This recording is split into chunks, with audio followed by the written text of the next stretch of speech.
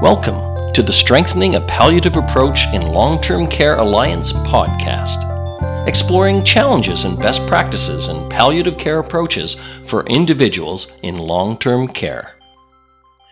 Dr. Henry Sue is an associate professor in the Department of Family Medicine at McMaster University.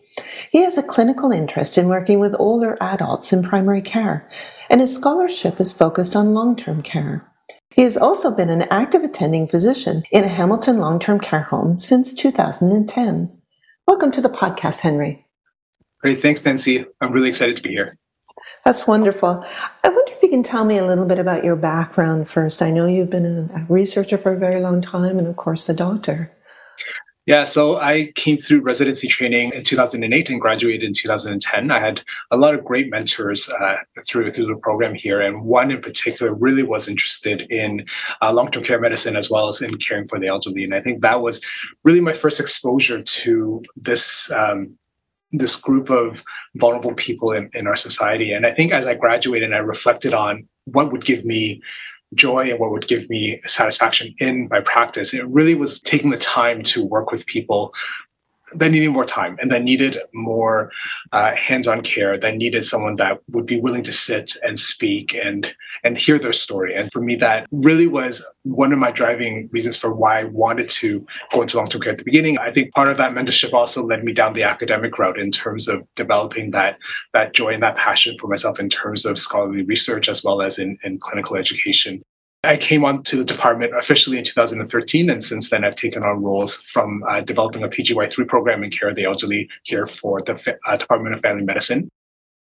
I'd like to go back and talk a little bit about your research in detail. I know that you've done a lot of work end-of-life care and palliative care, and I wonder if you can tell me a little bit about what you learned. Yeah, a lot of the research that I've done in long-term care stemmed a lot from clinical scenarios or clinical situations that I've been through where, you reflect afterwards and you wonder, like, why did it happen that way? Or, oh, that happened really well. Like, why did that happen? And how did that happen? And so my first foray into research specifically around end of life and goals of care discussion was just around me struggling with, how do I have conversations about goals of care? How do I talk to families about their loved one and the trajectory that this person is on, unfortunately, because of their chronic illnesses or because of their dementia? And so the work that I was able to do early on, which I think propelled me into more having this palliative approach to care to my long-term care residents, was understanding what the barriers were to clinicians having goals of care type conversations. Mm-hmm. And as a byproduct, being able to speak with families and capable residents around what did they feel were satisfying parts of their care, not necessarily specifically for end of life, but just care in general at long-term care.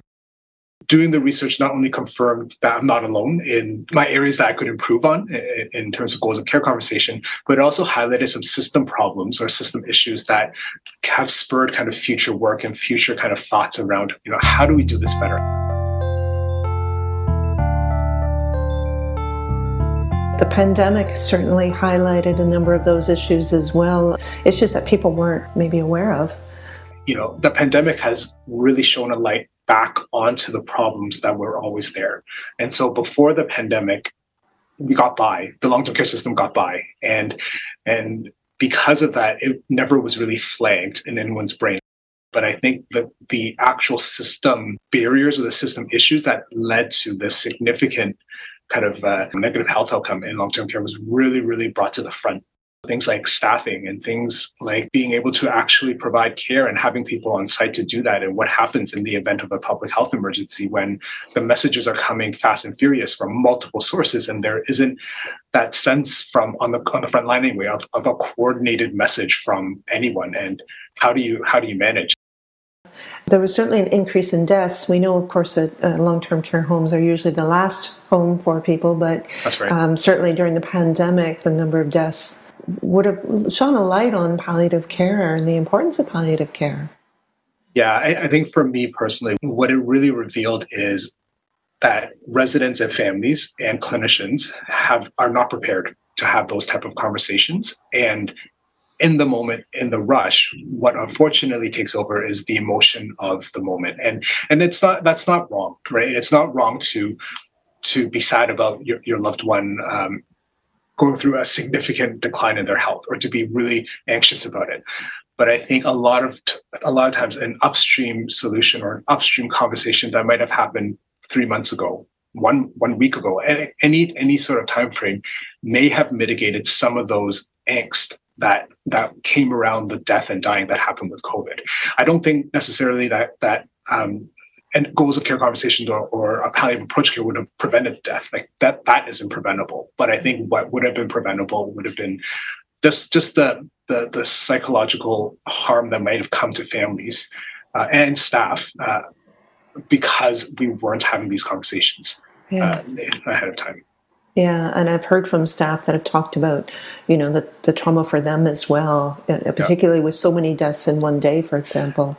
Yeah, and especially for, and I mean, our nursing staff for sure, but I think our frontline support, like PSW support staff, where they really do spend every day of their working life working with these long-term care residents, and to them, they can be seen as family. And so when you have 5 or 6 people pass away all at once, that's huge. That grieving needs to happen, but as you mentioned, there wasn't that time to grieve because the next set of people were getting sick. And then how do you divide your time between someone that's getting better and someone that is needing help because they're not doing well? And I think that actually can cause a lot of moral trauma as well. How do you decide?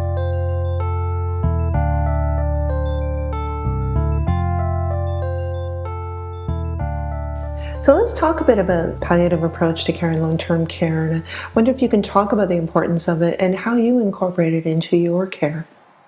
Yeah, I actually see every resident that comes in to long-term care through that palliative approach lens. So while they might not be at the end of life, or for some of them, they actually might be coming in for other reasons other than physical health. It could be from a social perspective. The way that I approach my care is really thinking about what are we trying to attain in long-term care? Is it a quality of life, maximizing function as much as I can? Or is it to pursue a curative approach or a investigative approach? And I think making that really clear and having that clear with the family members as well as the resident, if they're capable, is really important, and it helps drive a palliative approach to care going forward. And it also helps when I have discussions around times when conditions are changing to reference that initial conversation and say, when we first came in, we talked about what this could look like.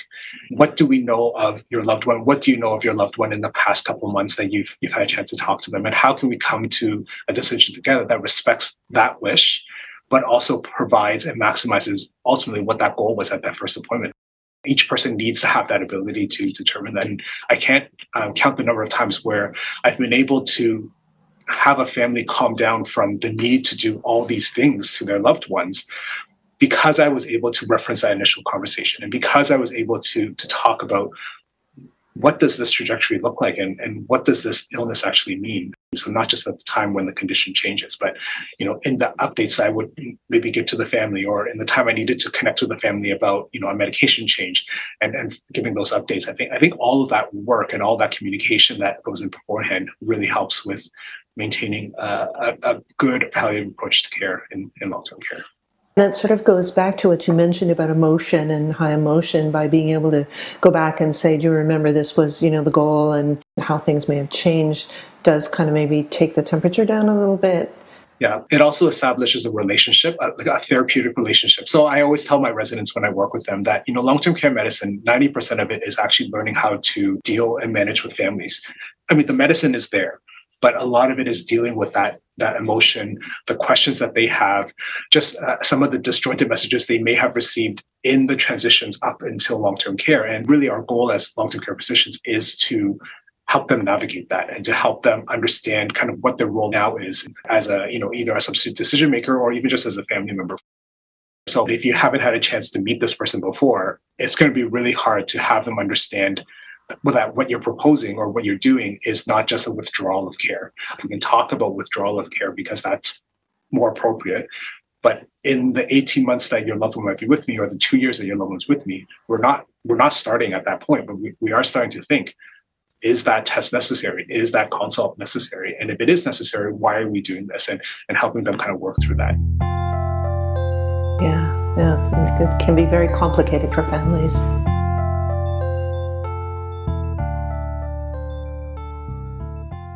talk a little bit about your role as a physician? You mentioned, the frontline workers, and it seems to me that everyone has a role to play in a palliative approach to long-term care.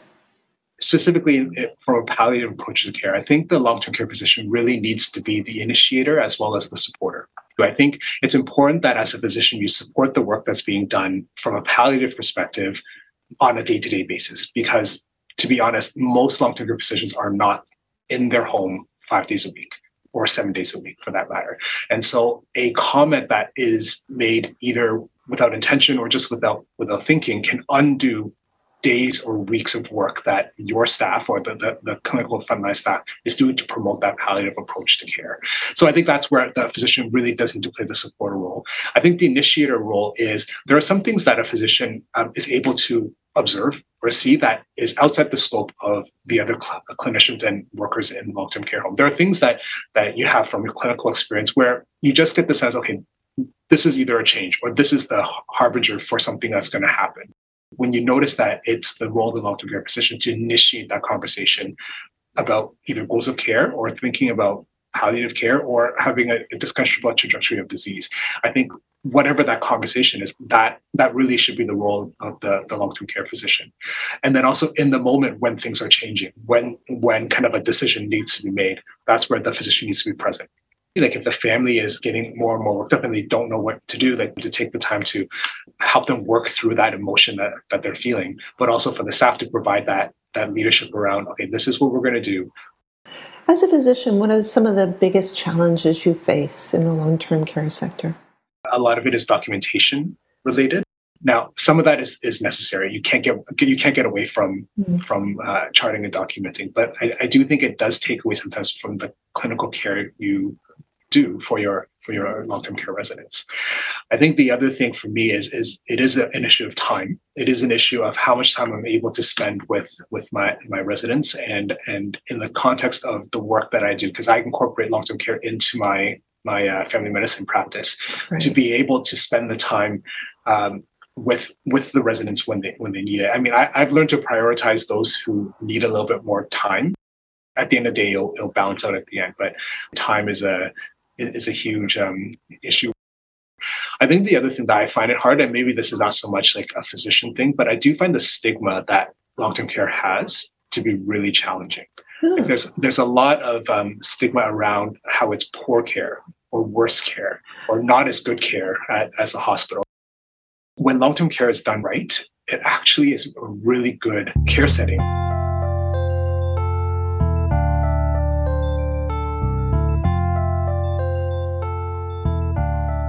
You're training the next generation of palliative care physicians. Can you tell me a little bit about that training and what are the sort of the key points that you focus on? My role from the program director for the care of the elderly is looking at developing leaders, the next generation of leaders in care for older adults. And a big part of that is the palliative care approach, as well as kind of end-of-life palliative care at the same time. All of those trainees that go through this program will spend 6 months with me in long-term care to get them to understand that palliative approach, get them to understand the need to develop relationships and get them to understand the need to communicate with families and become comfortable with that and to identify kind of where is it that I feel uncomfortable talking about a particular intervention. You need, as a doctor, to be able to talk to a family about, is it appropriate? Is it not appropriate? And is this really in line from a palliative end-of-life goals of care perspective for this particular person at this time? So I think a lot of my training is getting people to become comfortable with those more difficult conversations and even just reflecting for themselves, like where is it that they feel that they just need a little bit more expertise and a little bit more training? Because we all do. I'm sure I can look back at conversations I've had last week and like, well, probably better than 5 years ago. But I think that there are areas that I can still definitely improve on.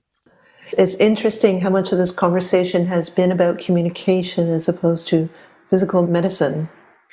Yeah, I mean, the physical medicine is definitely a big part of it. But I think, especially in long-term care, the median kind of stay in long-term care is in the range of 18 to 20 months. I still have 18 months of time to spend with these people and their families. And I think that's where the communication bit really is important. There's still medicine along the way. There's still chronic disease management. There's all that stuff that you need to look after. But it's kind of the relationships and just learning what works for you as a clinician and how you can leverage that to really make that stay for the long-term care resident and their family as peaceful or as comfortable or as high quality for them as possible. Thank you so much for speaking with me today. No problem. It was great. You've been listening to the Strengthening a Palliative Approach in Long-Term Care podcast. For more information about our project, visit spa-ltc.ca.